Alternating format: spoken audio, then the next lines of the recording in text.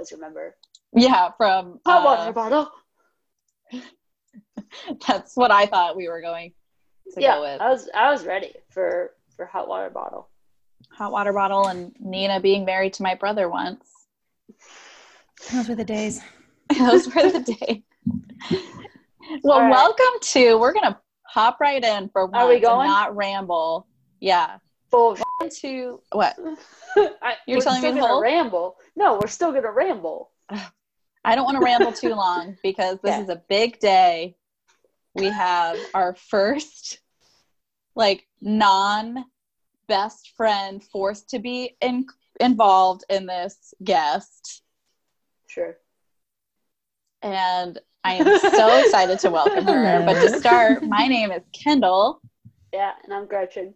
And then our guest today is Nina Bernardin, who most of you know from high school.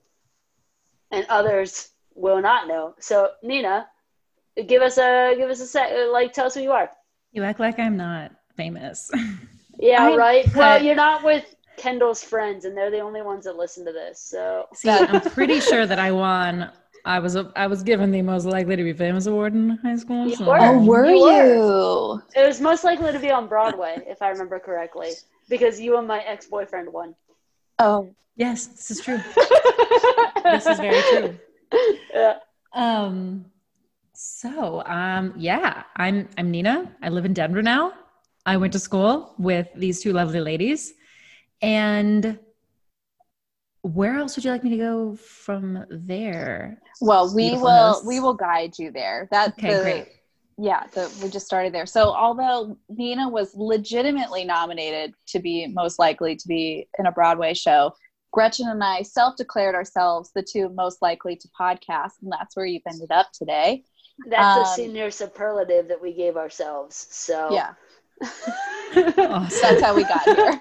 Yeah, and that's also the name of the podcast, most likely the podcast. And if anyone wanted to follow us or email us or say hi, say that you want to be on the podcast, all of those things can be sent to us at most likely the podcast on Twitter, which I don't keep up with, and Instagram, which Kendall keeps up with, and Facebook, which I keep up with, and Kendall, the email, which I keep up with. Yeah, but that's so basically beside the point. You can talk to Kendall on any or of just DM Kendall. Yeah. or text Kendall. Her number. I got this. I'm ready to talk to you. Let me know. But what's really fun about this for me, so we were just sort of discussing that Nina is somebody that, because Gretchen, you had walked away, or your phone had frozen or something. Jordan asked me, so was this girl your friend or an acquaintance or what? Sure. What was she? And I said, during high school, I would have considered Nina a friend. It's just, unfortunately, life goes on, and it's somebody who I haven't kept up with in the last 10 years. So I am so stoked to, see where you have gone and all of your amazing stories. So we do want to start, break the ice and just tell everybody what is a favorite high school memory for you. Ooh. So I was prepped with this question and I still feel blindsided. Yeah. Classic. Because high school was a lot of fun. And actually I transferred to our high school. I don't know if we're dropping names, but that MHS. Did we blurb it? I think we blurb it, don't we? But we do. I like MHS though. We should do that. We should say MHS. That's easy.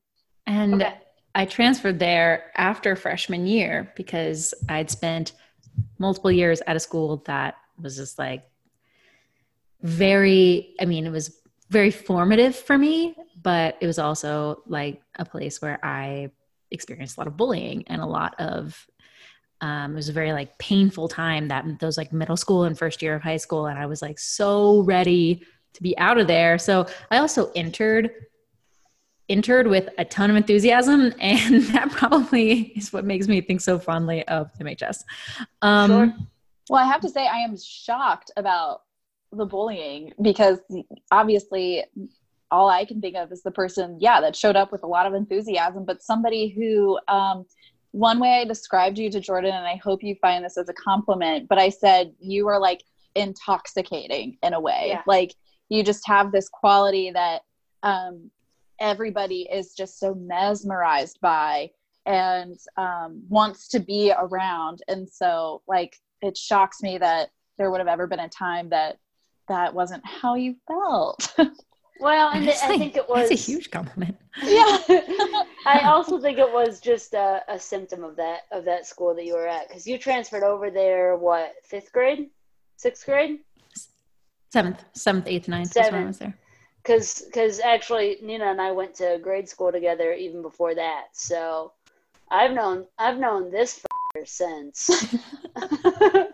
We go way back. She's known me since I had bright red glasses. You've known me since I had a boy haircut. Yep, that's true. That's very true. Hey, not that true. Okay, all right. It was a bowl cut. It's gonna come back. It was a bowl cut. Let's not. Let's call a spade a spade. It was a bowl cut. It was Gretchen tried to be a man in 2nd grade, and look, I almost had it, and people like Nina ruined it for me. All right. So you come into MHS with this kind of positive, I'm going to reunite with some of these people that really supported me vibe, because you were still friends with us all through that 6th, 7th, 8th grade time, 9th grade time. Mm-hmm. And specifically Liza, who we've shouted out so many times on this podcast. Yeah. At this Hey, point. friend. Shout out to Liza, who's killing it. I know. And then Stephanie and Haley, and I mean this is like 8th grade to 9th grade year, those kind of holdovers from the grade school. So you come in as a 15-year-old into the women and the boys who infiltrated MHS. And what do you take away from it? What's the first thing that pops into your head as far as even a starting memory? What set it apart? I'm getting flooded with them right now. And I'm like, none of these are necessarily funny. The best memory. Oh, yeah, it does not have or to like be the funny. best memory, but they're just memories. I don't know if you've ever met us, but we are not funny. So. Well, okay, I'm gonna have to say a huge I'm sorry as a preface to this. So sorry, Alex. We haven't spoken in a long time, but we were in the same homeroom, and you've always been like the bomb and so nice. So great. Just such a solid human being. So like, right. Snaps to you, Alex. But before I knew you, before I'd actually met you in person, it was the summer before I started school, and I found myself in a truck on my way to TP your house. Oh, no way. I don't know what that is. And so we did that, and then we got caught by the police. And then they let us go because... Oh, TP your house. Oh, okay, got it. I was like, what's TP your house? I thought you were talking about Team Power somehow, and I was like, oh God, no. No. Though, good times. Yeah. Good times. Yeah. Wasn't my forever, but good times. So, and, but anyway, that was like my first I remember like sneaking out of the house. It like was the start of my sneaking out of the house, getting in the car, like TPing people. Yeah. And then, that was also a very terrifying night because we actually straight up got caught by the cops. And I was gonna say, let us go because probably we white. I grew up, he was my neighbor, like 2 cul-de-sacs down. So like that is hilarious to me. But this is another thing that I want to take away from like, again, who you are as a person. Like you didn't even go to our school yet. And yet you were cool enough to be invited to go TP somebody else's house from the school, right? Like was that through Ellen? Who was that through? That was through my former lover, my high school sweetheart. Ryan? Mm-hmm. I was like, are we saying names? We saying names? We say first We names. say first name. Yeah. Okay. And if you say a last name, I bleep it. So okay. Yeah. Okay. Yeah. Yeah. Well, to anybody who went to high school with us, no secret. Yeah. You know she dated Ryan. This is very apparent. But yeah, so 8th grade to 9th grade or 9th grade to 10th grade, Ryan convinced you to go TPA, Alex. Yeah, a group of us. We all went and TP'd Alex. Sorry, Alex. Again, didn't know you. In the end, everybody was friends. Oh, this was pre all that. And apparently he got TP'd a lot that summer. And I'm sorry that I participated in this. That's so interesting. I also want to know who else was there. Give me some more names. I honestly don't recall. I want to say like John. Okay. Sure. That makes sense. But were there other women there? Like, are we talking about Courtney and? No, I don't think This is where Gretchen gets like deep in the details. She's like, who was chosen over me though? On Lindsay's podcast, I did not need to be there. But on Lindsay's podcast, I talked about like grade school soccer for like a 20-minute. Like, I was like, let's go into this, though. Was I on your team ever on the rec league? Like, yeah. And we're not going to let that happen this time. We're not going to let it happen. So many things I want to know about Nina. So that is like one story that you have of like starting off. But I do want to go back. What is one of your favorites? Yeah. My favorites.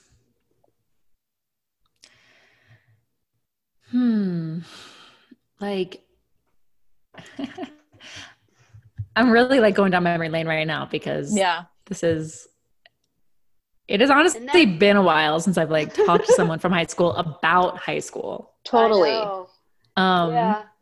And like the things that we've talked about on here have been completely just out of like all over the place. So it could be from a show, it could be from a class, it could be totally. from... I'm hoping that you'll edit out this long pause. Gretchen. Okay, cool. Thanks. I'm also thinking about when we used to hang out when we were both student assistants, and you were for like a Theater 2 class, and I was for Mrs.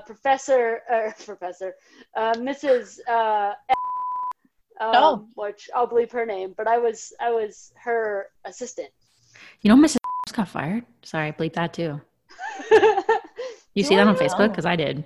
No. Yeah. Oh, well, I mean, is gone. I'm pretty sure that Mrs. taught that the dinosaurs were plants. So she did. Probably overdue. It was out of love for her. Okay, I never had her, so. You never had her? Mm-mm. I didn't either. Kendall, you didn't either? Mm-mm. Oh, she was a really cool teacher. It was just like, you could never succeed in her class. All right, what you got? But honestly, okay, so a really positive memory would have to be a couple things, but I loved, performing and doing the plays in high school was so much fun. And those like actual show nights and all of like the vibes in the cafeteria below the stage and like that was so I still look back on that period when like we were in the throes of rehearsals and stuff and I'm like, how did I have that kind of energy? I really don't know. Right. Because without at the time, drugs. Yeah, at the time in high school, no drugs, absolutely not. Except a couple times for the ACTs, but that doesn't even didn't even work. Didn't even increase my grade. So just increase my heart rate. Seriously, it made me sweaty, made me dry sweat. So, don't worry, it wasn't super illicit. It was just regular illicit. We've all been there. It's just regular. Gosh. But all of like I loved that, and during that period of time, during high school, I was obsessed with the idea of going to Notre Dame, and like my brother went to Notre Dame, and he'd gotten the Lilly scholarship, and I was just like, cool, me too, because I looked up to him so much at the time, and so I had like all of this energy to take all the classes and do all the activities. And I was also like on the swim team during that time. Right. Granted, I was never a very good swimmer. I think I was on varsity for a total of like 2 weeks on all of high school. Classic. But it was a very competitive swim team. I'm going to put that out there. It was a very competitive swim team. I would have so been on varsity at another school if I diving, not so much, but I swim, also don't know that we've ever really said this. In general, it's a very competitive school. Like, it was a competitive school for grades. It was a competitive school for sports. It was a competitive school for theater. It was like, I don't know, somehow everybody was insanely talented. And I mean, I think that also for me, and I agree, I was just explaining to my coworkers how I was one of those people that was doing everything in high school, you know, like had a job on top of doing theater, on top of class, on top of all these other extracurriculars. And I genuinely think that spawns from being surrounded by so many other people that had these like extreme goals that they were pursuing. And it was, you know, you're like, well, I got to keep up. I can't be the slacker in the back of the room. Nina didn't say, I don't think we said this on the recording. We might have, but Nina was in the theater programs as Kendall and I both were, if you couldn't tell from, you know, the other 16 podcasts that we've already recorded. Talked about theater. You know, how many times that we've discussed how lame we were. But see, Nina, you're with me. You're with me. That I have no regrets over it. No, not at all. Nina was married to Kendall's brother for my first, you know, splashing in the kiddie pool of theater at MHS, because that was Little Women, our junior year, when we talked about this on the podcast. Nina's going to be bummed that she didn't hear this. The tryst that Kendall had was happening as Nina was trapezing the stage. Yeah, I had like a I had this whole story about do you remember, well, you remember Luke from that show. Are we doing first names? We didn't in the I know I didn't the last time, but I've got to throw it out there. So Luke, do you remember him? Yeah. Oh, yeah. I had a fling with him, but the problem wasn't just that we had a thing. It was that at first I didn't know he had an actual girlfriend, and then it was like so far in, and then that was a problem, and it was a whole story I told. To date, it is our most controversial topic. And you know, what's funny with that too is not only did Nina marry your brother, Kendall, but she also married my ex in the next show. So we didn't. All right, ladies. No, I'm just kidding. But I also have to say that one, I had no idea about you and the LB, and that's hilarious to me because I also am like, something about me, I am extremely oblivious to that kind of thing most of the time. Oh, 100%. So like there was always little things like that happening in these shows, and I'd always be like, what? Yeah. Really? Like, in all fairness, it was kept very much on the DL, and that was part of the fun. Well done. Well done. But so don't feel too oblivious. But I actually, now that you say that, I kind of have a memory of like multiple times everybody being in huddle and like gossiping, and Nina just being like, I'm sorry, can we start at the beginning? Like, what? What's the tea here? Because, like you said, you were busy, man. Yeah. You had, you had swim during the in-between seasons between shows. You were almost always a lead in a show. Any other sports that I'm missing? Like, did tennis for a while. Oh, yeah. Again, not on varsity. Okay, fair enough. I came to be known as like the supportive one on the sidelines who braided everybody's hair and cheered for them. Classic, me too. Classic, me too, cross-country senior year. Hello, friends. So I have to go back to a comment you made about like pursuing basically Notre Dame. Is that where you ended up going? I thought you went to IU. Oh, I did not get in. Okay. I did not achieve the dream. Classic. But you applied and that was still your interest and then you didn't get in. True. Yes. Okay. And Yeah. I cannot remember, bless this woman, the woman who helped, who was like the advisor, one of those women. I actually stormed into her office one day and pretty sure I yelled at her pretty hard. Sorry. At NHS. At NHS, that advisor. Yeah. Because it made no sense to me that like if any of us had gone to a public school, we would have had much higher grades and our grade point average applying to school would have been much higher. And it literally made it so that not only did it deflate my GPA, but I still get pissed. It also made it so that it automatically disqualified me for different scholarships at places like IU that said you have to have a certain GPA or above. And like technically when they did their little transfer, like the stuff that would have been A's down the street at the public school was going in as lower than that. Or B's were going in as lower than that, whatever. And I like ripped her a new one day and like, I don't regret it. I just, you know. Well, this is something I don't know that I've talked about on the podcast, but I know I've talked about it multiple times with Gretchen. Talking about the GPA specifically, I was just convinced I wasn't smart. Like I knew that I was like good with people and I knew that I like wasn't the dumbest person in the room, but I just didn't think that I was really smart. And so I went to Murray State for college and they asked me what my GPA was on a 4-point scale. And I was like, oh, I actually don't know. And so they did the little conversion and it came back that I had like actually like a 3.4 or something on a 4-point scale. And I was like, I'm not dumb.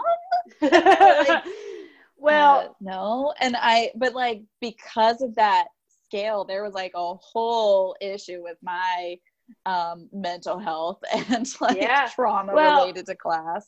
And specifically, so like Nina is talking about too, how we didn't weight anything above a 4, and public schools weight things up to a 5, I think. Yeah. So they have like 4.5 for AP classes, and so we didn't weight anything. And these are like, we've all grown up from that. I mean, I'm over it. I'm over it. And these are such white people problems of like, I didn't get into the school. Like, at the time that was a really big deal, right? It was. Of course, like looking back now, it's like, oh yeah. Did was like Katie, 17-year-old, didn't know what was going on, but.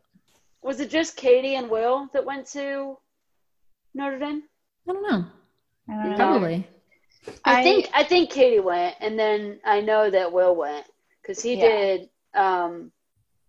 He got the Lilly scholarship and went there, but so you didn't get in, and like obviously you were ticked off at the time, but like looking back, you are definitely so glad. Like, yeah. Oh my god. Dodged a bullet there.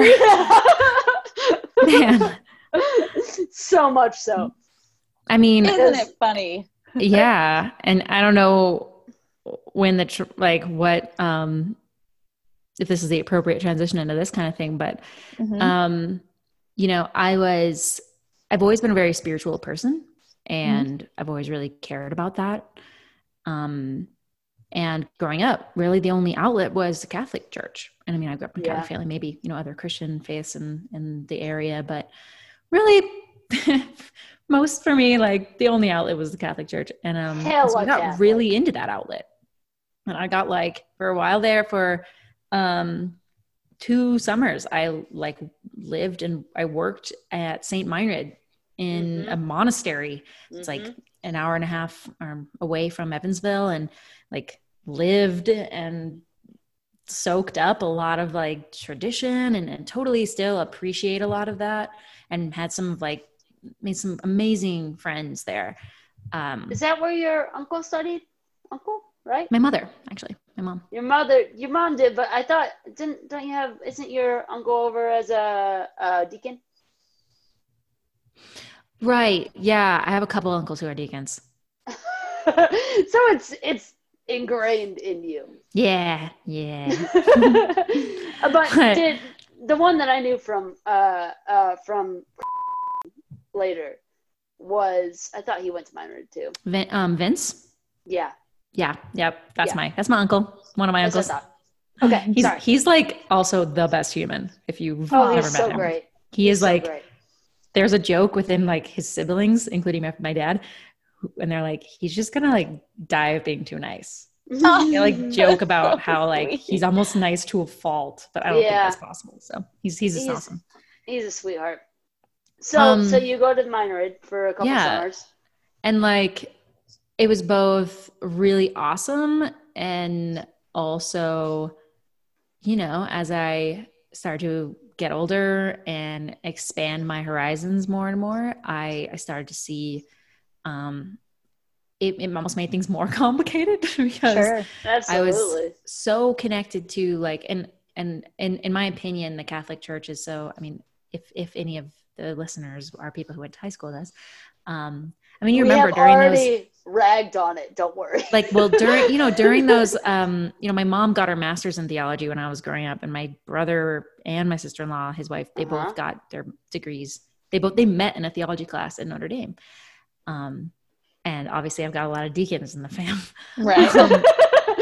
So like, it's been a very Catholic fam. It is quite Catholic, but it's also not like just, there's a lot of different strands of Catholicism, which I'm sure we can all agree on. And the strand that like, I grew up in a church in downtown Evansville that like openly talked about welcoming gay people in like the early 2000s. And that was pretty progressive as far as Catholic churches go. And so like, I grew up and I had like a highly educated theological talking mom. And it was never about like, follow these rules and you will go to heaven. It was a lot more like a conversation around like what's right and what's wrong and morality and tradition and, you know, history and stuff like that. And so that I'm down for that completely. Right. And coming into like an MHS setting, where you go to like my mom at my old church, like at the church in Evansville that I grew up in, she would actually write the introductions and stuff for our reconciliation ceremonies. So like those examinations of conscience and stuff. And so going into like MHS and having like a white old priest standing up on the altar saying like, have you masturbated in the past? Have you done this? And it was just like, oh my God. And I remember coming home and telling my mom that, and she just was like face palm. It was, and so I feel like there's so much about the church that has made me who I am and that like, I totally respect. It's mostly the stuff that's like way beyond, that's like way more theoretical and like theological, and often the stuff that doesn't translate down to like your average church. And so during college and after, I would still go to church for like a few years after that. And they all were saying things that I was like, I don't agree with this. This isn't the kind of, and I could get into more of that and how that, because I feel like that's a pretty deep through line for me and kind of what led me to who I am now, and kind of what some of the sticky, messy parts that you referenced before we started recording, you know? Yeah. That was St. Vincent de Paul, right? Downtown? No. What's it called? St. Mary's. St. Mary's. Yeah. Which has since lost much of its progressive sort of style, which sucks. What a bummer. Yeah. Really sucks. Yeah. But then, so yeah, because I remember talking to you through college and you doing a lot of like journaling and introspection in that respect, and kind of saying that like, yeah, you were attending those Catholic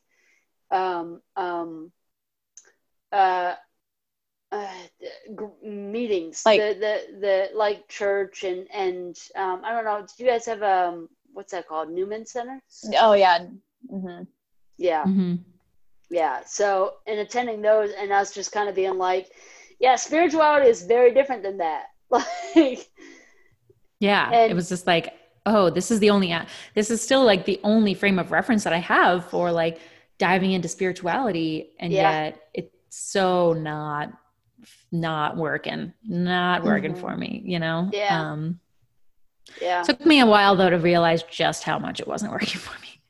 Well, and so that brings me to where you were studying international business, right? What was the actual major that you had? So my official major compilation was Right. international studies with a focus in sub-Saharan Africa, Mm-hmm. liberal arts management business management program certificate, and I minored in economics and French. Right. Wow.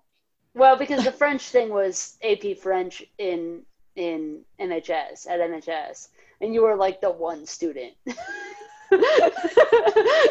With all of like, I was, with a bunch of like people there was a group of people from Canada, like a handful, who were thrown in there with me. Yeah. And I had just like spent a summer in France thinking I could totally hang, and they all had such different accents. I couldn't understand a word of what they were saying. Yeah, the Montreal French. Oh man. But and so you have to integrate some of that faith-based knowledge into going into those international studies, because obviously people from different parts of the world are going to have different faiths. Yeah. That was definitely part of it. And in college, I studied abroad in South Africa for a summer. Wow. Where I went, it was such an important part of the family I was staying with. And so I would go to church with them every Sunday. And that was so powerful to like be a part of the music. And, eventually, and I was after college moving around the country for a few years, in every different place I went to like different churches, because I was like trying to figure out what would be like a good kind of grounding place for me to go to. And that, so I was gonna say, let's talk about that. I know. Yeah, I was gonna say, I know what that is. Well, yeah, the only thing I knew about you graduating, post-graduation, is that you have lived in a bunch of places. But were you with like AmeriCorps, or what were you up to? No, not AmeriCorps. Nope. But I appreciate the guess. No, I was at, I'll drop whatever. It doesn't matter. Just say the name, I guess. I was at GE. I was in one of their big like corporate training programs for finance. Okay. Which moved you around every 3-4 months. Every 6 months. I was in a new city with a new job and starting like new coursework. And it was really rigorous and super competitive. And is finance, like, obviously, yeah, it was your major, but out of everything, was that what you were actually passionate about doing? Well, what led me to that, short answer, no. What led me to that, though, was that time in South Africa and studying international studies and business and being like an econ, and seeing how money and the power of money in social change. And like, we have such disparity between country to country. And,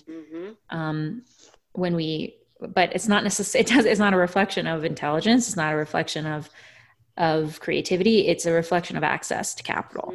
And so me coming into finance, I went for this finance role, for the finance career path at first, with the thought of, I'm going to do this for a few years, really cut my teeth. And then I'm going to spin off and like do, international development style finance, like working at, doing like micro loans or stuff that supports business as a positive force for change. Yeah, wow. And there's even international program through it that you were hoping to get the opportunity at times to allocate funds to some projects that could really change some areas that were that needed it. Yeah, there was, with this every 6 months move, I stayed within the States, but there were opportunities for some people who were in my same position were able to go to London, Paris, places in Africa. Like some people spent 6 months in other areas. And so, but unfortunately that wasn't me. I was gonna say it was I didn't get Tulsa, Houston, Louisville. It was Louisville, Houston, Oklahoma City, and a small town called Minden, Nevada, which is actually right on the border of California and right next to South Lake Tahoe. So that was pretty rad. Yeah, I was gonna say that's probably pretty cool. And this was like the 2 years out of college. Yeah. Yeah. So this is a lot for, what are we at that age? Like 23, 24, going on 25. Yep. I turned 25 in Nevada. Yeah. Wow. And so with this, like, with Connor actually. No way. Wait a minute. Connor came to visit me because he was moving from LA back to Indiana, and he came through and like hung out, and we for my birthday, we went skydiving. That's amazing. You're going to have to help us get connected with him to interview, because he is also someone I forgot. Like Gretchen was talking about Connor. I was like, I don't know a single Connor in my whole life. And she was like, yes, you do. He's in the background of this photo of him, and it came back to me. And I was like, what a cool dude. My bad. So was glad to hear from him. That's hilarious that of anybody you could have said right then, that's who connected with you. But really you were like, obviously in this setup of, you said it was a training program, so there's a bunch of, I'm assuming, other young 23, 24, 25-year-olds that are kind of in the same thing, so you sort of have a community that you're with. But was that something you were able, well, I can totally see you embracing it, because like I said, you are just like somebody who's so intoxicating. People love being around you, and I think you love being around people. But was that challenging for you to also kind of be with these people that you know and that are kind of going through the same thing, but still ultimately strangers? That's a complicated question for me. Because the answer is yes. It was hard. It was I think for anybody now in hindsight, the years after college, if you go to college, I think the years of just adjusting to adulthood, no matter what your journey is, are adulthood as in like being on your own, having to find, make your own way and make your own decisions. And for me, being like, in some ways, I think I've always had the streak of like, I'll just do it all and everybody will be happy, because like then I won't let anybody down, and if I let myself down, well, okay, I can put in the extra hours to make sure that I don't let myself down. That's the hope, but that's not really how it ended up happening, at least for that and during that period. And so I would say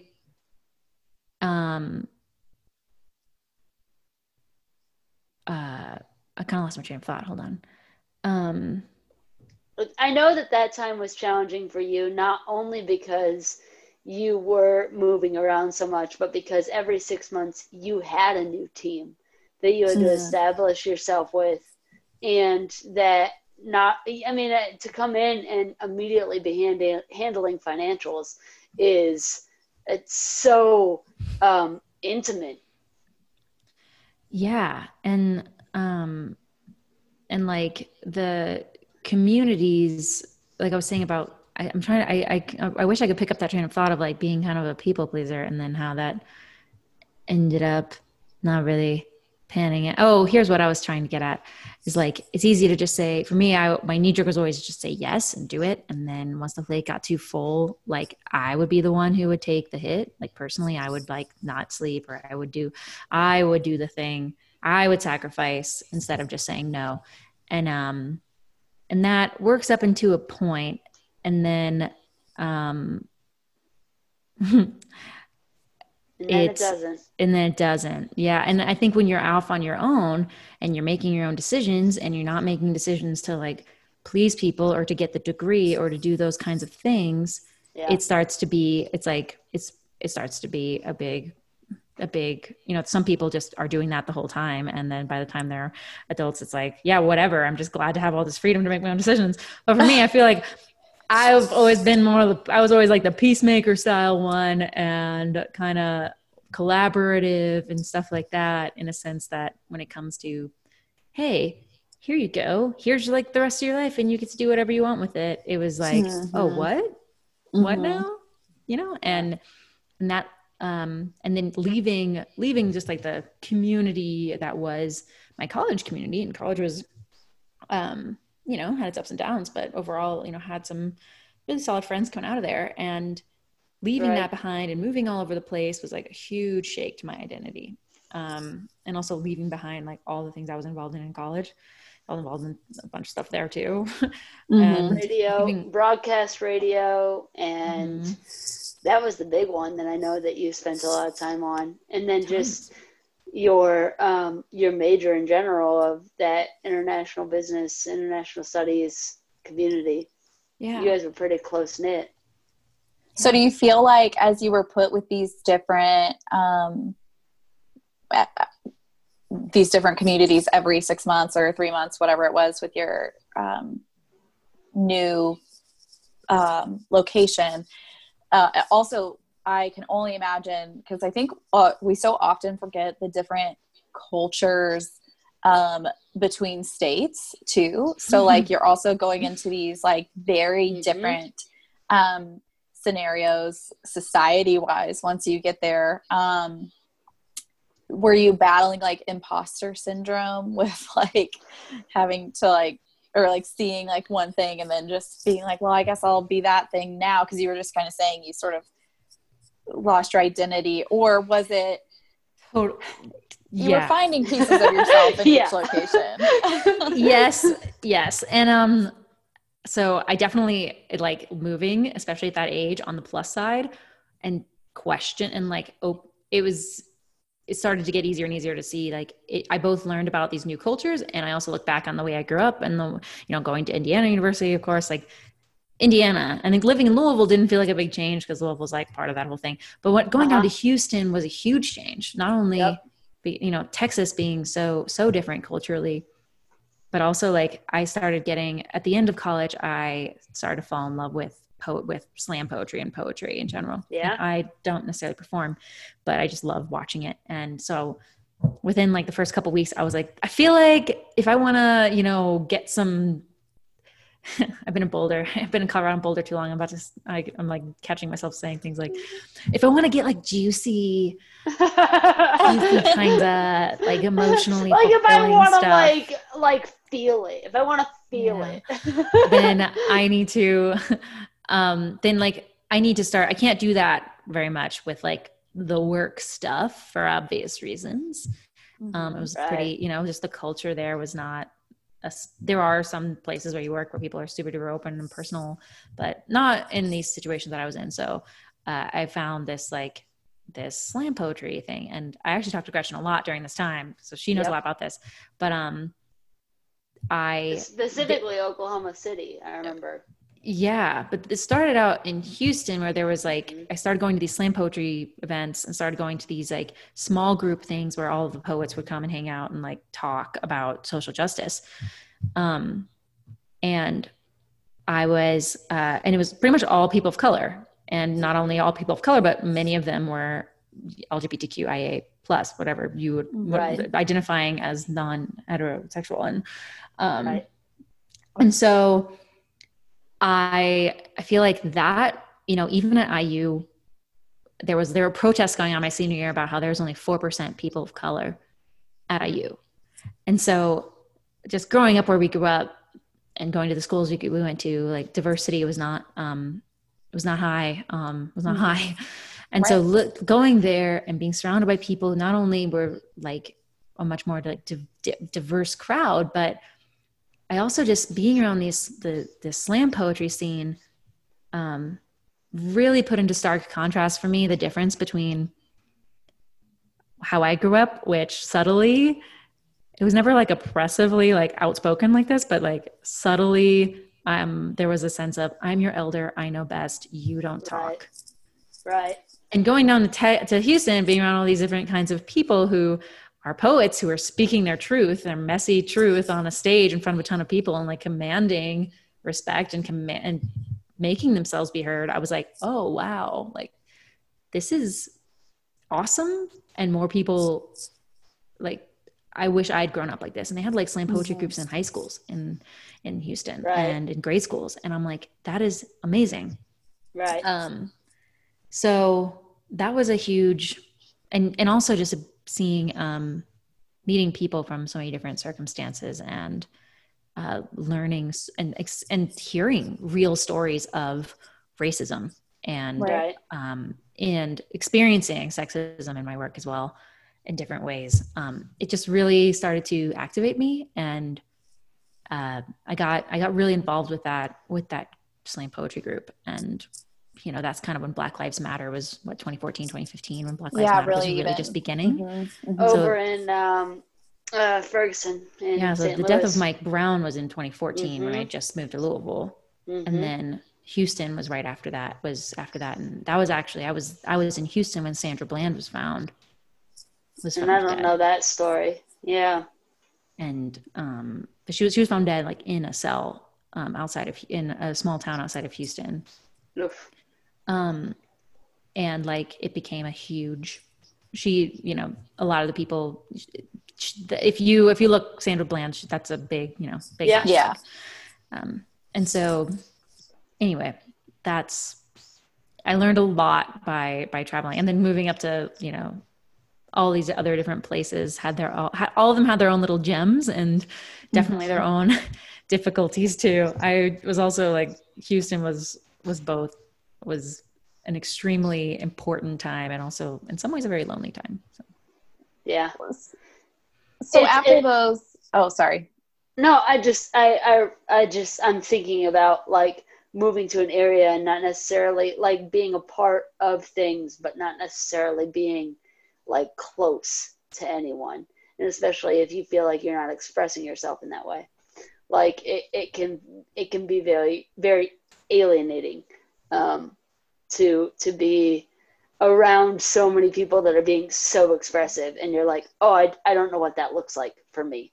Like, I don't know how to make that. And the realization that, well, where I came from, things were just different.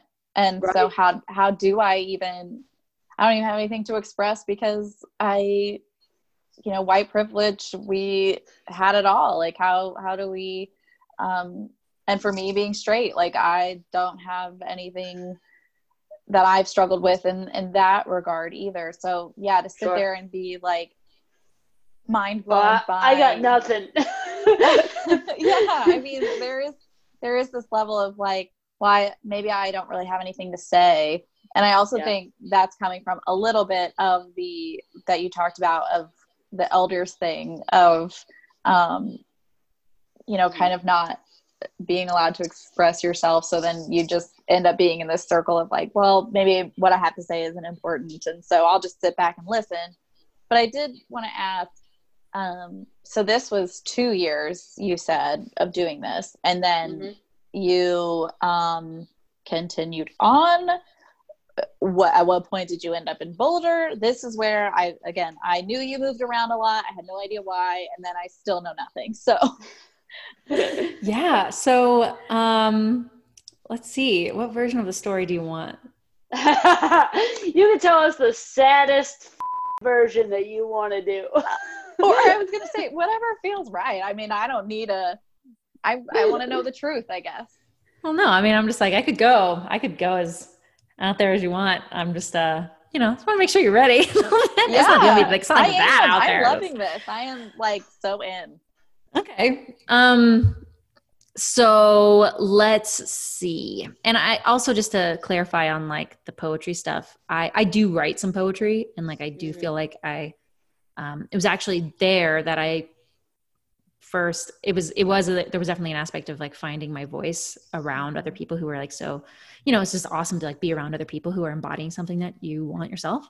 And so I wouldn't say I felt like out of place from a sense of like feeling like I was less than because I didn't have something, but it was awesome. It was invigorating. It was awesome to be part of these conversations.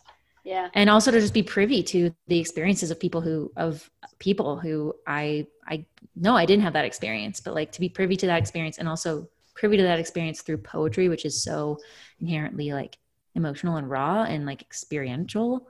It was really transformative. And, but it was definitely a time of finding my voice where I actually played a song at an open mic for the first time ever when I was in Houston with this group of people, and I was like shaking. And that's something I like do fairly regularly now, actually. Right. So that was like You don't still use my guitar, do you? I do not. No, I did buy my own guitar. I remember I gave your guitar back to your mom like a year and a half ago. Did you really? I'm gonna have to talk to Gail then, because I did not know that sock puppet guitar was back at my home. It's that one. It's the sock puppet one. Yeah, I swear I dropped it off with your mom. Gail at like some house. It wasn't like your old house that you know. Anyway. Yeah. But so I'm like, I want to give you the version that's real without like going so into the weeds that we're on this for another hour and a half. Do what you need to do. But okay. So whenever I went to my rotation in Oklahoma City where I was actually by myself. There were no other people in my like cohort or whatnot in Oklahoma City. Mm-hmm. So it was kind of on the plus side. I really needed that because I had like zero social temptations and had like zero friends, which was actually kind of nice because just sometimes you want to break from that. I feel like we all maybe experienced that in the COVID times. Yeah. And so I feel like it was my like break time where it was one of those phases in my life where the first thing I asked was like, what do I want to do? Instead of thinking about what anybody else wanted to do.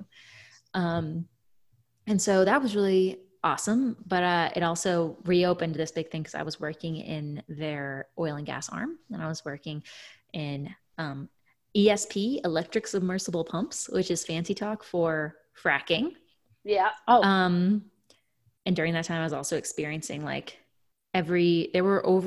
in the 6 months that I was there were over 450 earthquakes, and they were related to the fracking that was happening. And I'm like, I sleep like a log. Like I've always slept like a freaking rock. And I would be woken up to the shaking of my bed. Like that happened multiple times. Same. And so after considering like the beliefs I came into the whole thing with and wanting to like help people and use finance to like make capital more accessible, the world better, make the world better. I was like, damn it. this is not what I believe in. Yeah. And Oklahoma was like, I look back on it as like my favorite 6 month time period. I feel like I grew so much professionally during that time. And then I also like grew so much personally because I just did whatever I wanted. And I also, obviously the people there were so kind, and I had some awesome work relationships and friendships at work and stuff. But then I went from there out to Nevada, which was a much more low key role. Like the role just wasn't as demanding, which meant I had a lot of time to think. And it got me to that point where I was like, oh shit, since I'm not like so busy with work now, I have to like, I have all this time to think, and I'm realizing that this is like, that I'm not happy. Yeah. So it was really during that 6 months where all the creativity that I was feeling and like my first year out of school and stuff like that, like I was just feeling like dried up. I was already feeling just like grumpy and like unhappy and just, I just felt like I This is lost my what life spark. is like until you're 65, and then what? Like, Exactly. yeah. And I could like Mhm. I saw, it's like, not to diminish the difficulty and the dedication that it takes to like climb a corporate ladder and to work really, to pursue a career at a large organization. But like, I could see the path and I knew like I could do it and I knew what I'd have to do it. And I didn't feel inspired at all. Yeah. And I was like, damn,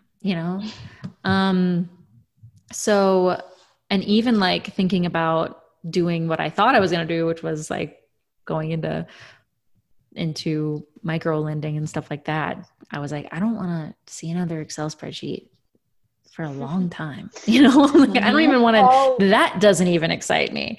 Yeah. And so, but I was still kind of like, this is such a good opportunity. And like, I've always been driven by this desire to travel. And my grandfather growing up, he would tell me all these stories about his travels. He grew up actually also working for GE. So I was like the favorite granddaughter for a while there. And he traveled all over the world with his career. So like growing up, I feel like that was the seed planted in my brain, was like, I want that. I want to like travel the world and I want to meet people from all over the place. And then I was like, we're literally like working for GE and like traveling, even though I wasn't necessarily like traveling to other places. Like I was doing it and I was like not happy. So that was like a huge foundational, like, oh shit moment. Plus the boys club mentality of it.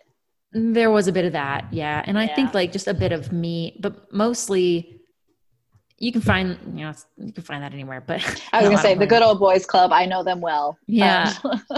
And like I think that you have to have, there's a certain level of foundational like relationships and just like grounding things that remind you who you are, and the kind of like emotional supports and supports of all kinds that enable you to be in a situation that maybe isn't like always your favorite. Right. Which, let's be honest, most work situations aren't always going to be like, ideal, hanging out with your friends all the time. Right. But if you don't have those underlying pieces, like that's when it gets to be really toxic. And so I know a lot of people who do the exact same work I did and who are doing like stuff and that really intense work, but they're doing just fine. Like they're super healthy, but you can't, for me, I didn't have any of those foundational pieces in place. And like after moving so many times and saying goodbye to so many people and like watching as as time goes on, your relationships start to diminish when they're long distance and you never see them. And I was just like, holy shit, like, who am I? What do I really want? Like, I'm unhappy and this sucks. And I'm living in like the most beautiful place in the country and I'm like unhappy. Yeah. And so that felt like a really big wake up call. And, I had the opportunity to like continue traveling and to go into, it was another like really competitive program, and I had the opportunity to join that and I accepted. And, I'm kind of sometimes look back and feel ashamed to say that I like reneged that, because I just kind of realized in the couple months in between starting and leaving my last rotation and starting this next thing, I had moved to Florida to be closer with my grandparents who were aging, and my sister who I hadn't seen for more than a few days at a time in like 5 years, but she's like one of my best friends. Right. And I was like, if I'm going to do this traveling all the time, like I might as well just be with my family when I'm not traveling. I moved down there and it was like a big come to Jesus, if you will. Yes. Of like, wait a second, this is what it feels like to like feel supported. And this is what, this is what you need right now. And, so you stayed down there for a while. So I ended up staying down there for a year, and I ended up, which just opened for me. Like it kind of became my find myself year, if you will. where I spent a lot of time with my family, and my sister was pregnant at the time. So I like spent a lot of time with her and spent a lot of time with my grandparents, which is, you know, priceless. And did a lot of yoga, and actually did like a yoga instructor training program. Oh, amazing. Which was really awesome. I quit my job. Yeah. Well, and you were able to quit your job, and you were able to be part of this thing that like you could be part of fully, and not just in that like reserved way that finance did for you. It was like a mind, body, and spirit kind of thing with the yoga stuff. I remember you feeling very connected to that. Yeah, I felt like I was coming back to what, you know, with that question of what did I want? And for a long time, the answer was, I don't know. Right. And still in a lot of ways, the answer is, I don't know. Definitely. But you know, it came back to just coming back to like the basics. So that's what it was. Spending time with family, spending time, you know, taking care of myself. And then I kind of was able to slowly make that pivot that I wanted to make in the beginning towards like social impact work. And also a lot of like healing work. And so yeah, just, I feel like a lot of it was, you know, in the yoga experience, a lot of trauma came up for me that I was remembering, and like, oh, that's probably why I was like, you know, that's the script that's been running like the way I've been living my life. And the reason why I've been so anxious and tied up in my work, and using that as a distraction from dealing with some of these like deeper, painful things. Sure. And that's really when I was like, oh, and also, you know, also how that whole, you know, not using your voice comes into finding yourself in, you know, in my case, finding myself in unsafe situations and not speaking up, and then experiencing trauma. And wait a second, where does all this come from? That like my voice isn't as important as other people's, or particularly isn't as important as men, isn't as important as, you know, like other people know better about what I should do than I do. Like, where the hell is that coming from? Oh, a lot of that low key came from my upbringing in a place like the Catholic Church, where a white celibate guy who knew nothing about feminine sexuality, who knew nothing about feminism, the only feminine icon in the Catholic Church in a real way is the Virgin Mary. It was just like, none of this was, you know, I'm not trying to say that it's the devil. I'm just trying to say that like the patriarchy that is involved in the Catholic Church is, I think, predominant, really harmful to a lot of young women. Yeah, definitely. Yeah. And that's when I basically was like, okay, cool. Not going to do that no more. Cause now like every time I'm not going to go there anymore. That's not going to be for me. And, unless it changes, right? Unless like maybe. Yeah. But probably not. The likelihood that they would empower,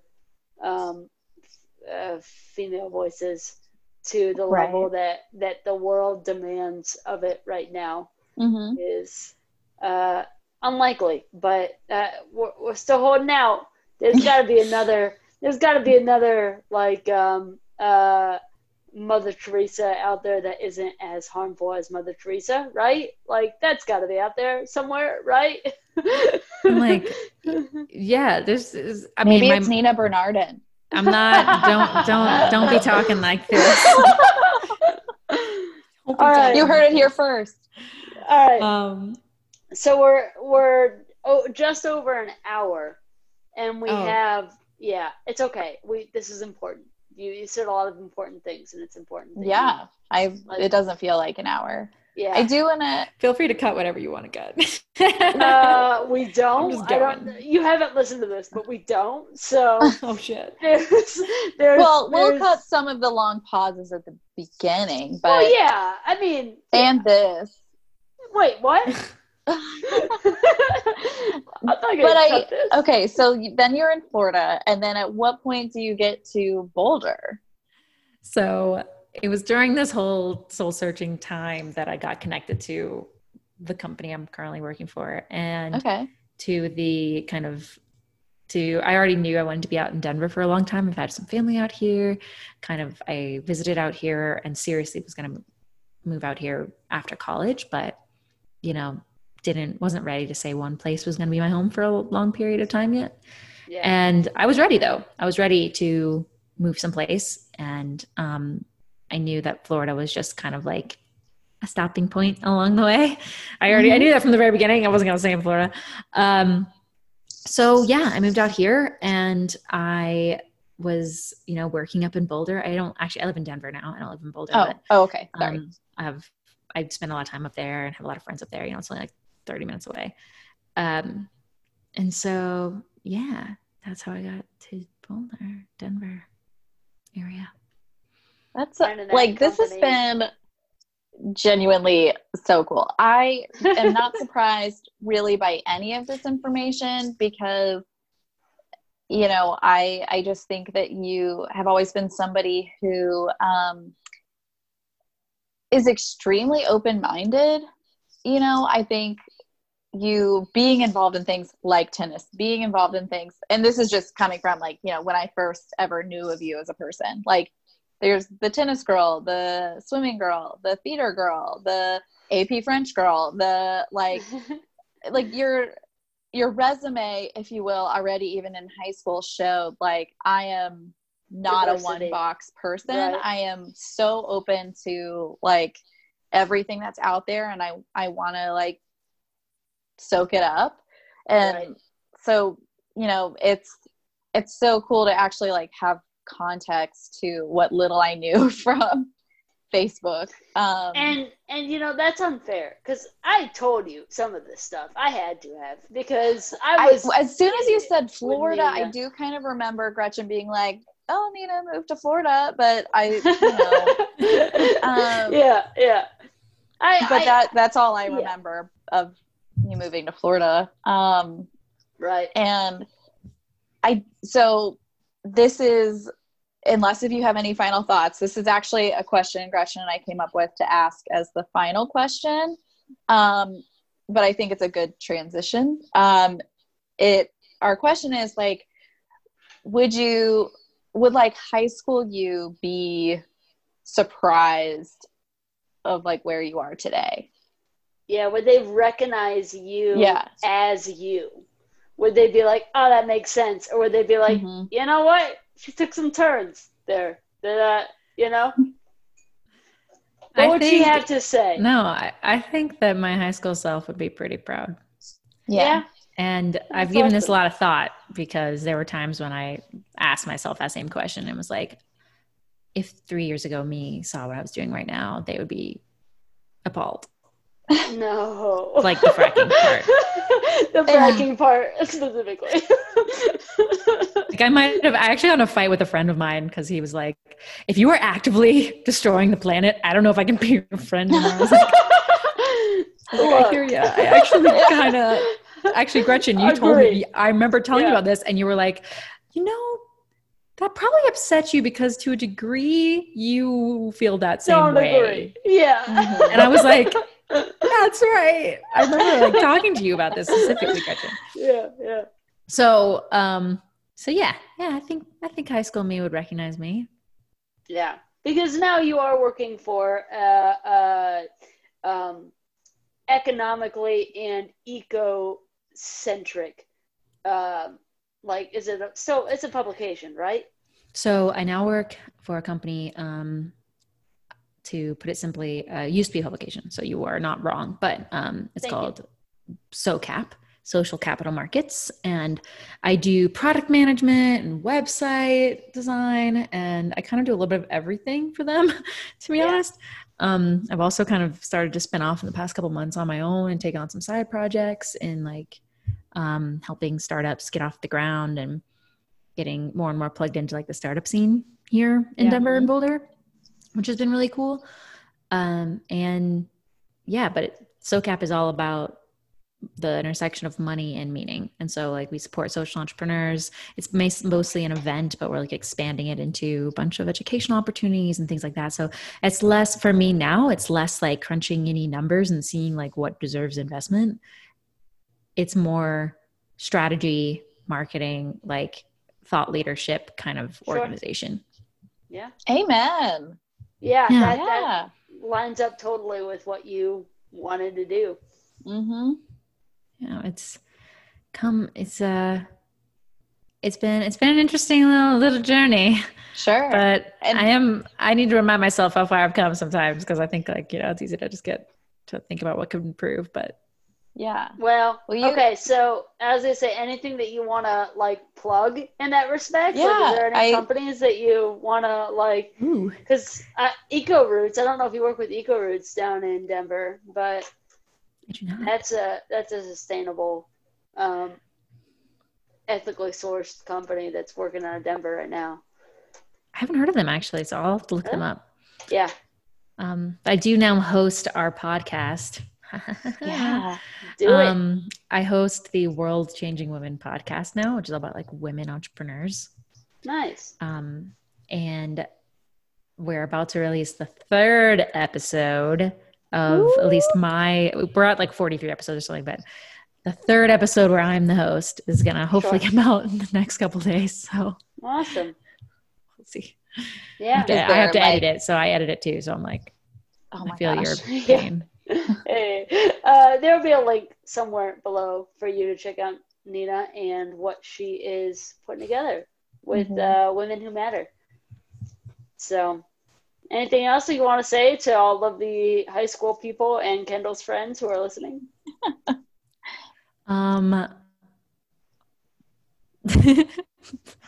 Feels to put on the spot, but say the stupid thing that you just thought of, because you definitely thought of something that was like, I don't know, keep listening. I was gonna say, what up?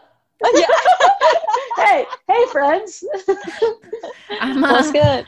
And what's poppin'? I hope to see you at the 10-year reunion this Thanksgiving. No, we're not talking about it. We're not gonna do a reunion. Oh wait, sorry, Gretchen got way too drunk at the 5-year reunion. She's shamed.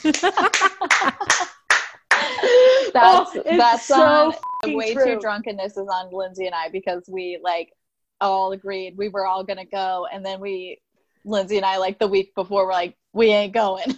Nina drove Nate and I did. think. Yeah, I did. So you missed it. I love you. I hit on Sarah so many times. Nate was like, "Oh, so you had a crush on her." Who doesn't? Okay, Nina, thank you so much. This really, now that I have your phone number, I will be checking in with you on the regular. Excited to continue to see you do awesome things. And thanks for being our guinea pig and being so willing to like talk with us about this stuff. I just think the world of you. Thank you for doing this. Thank you.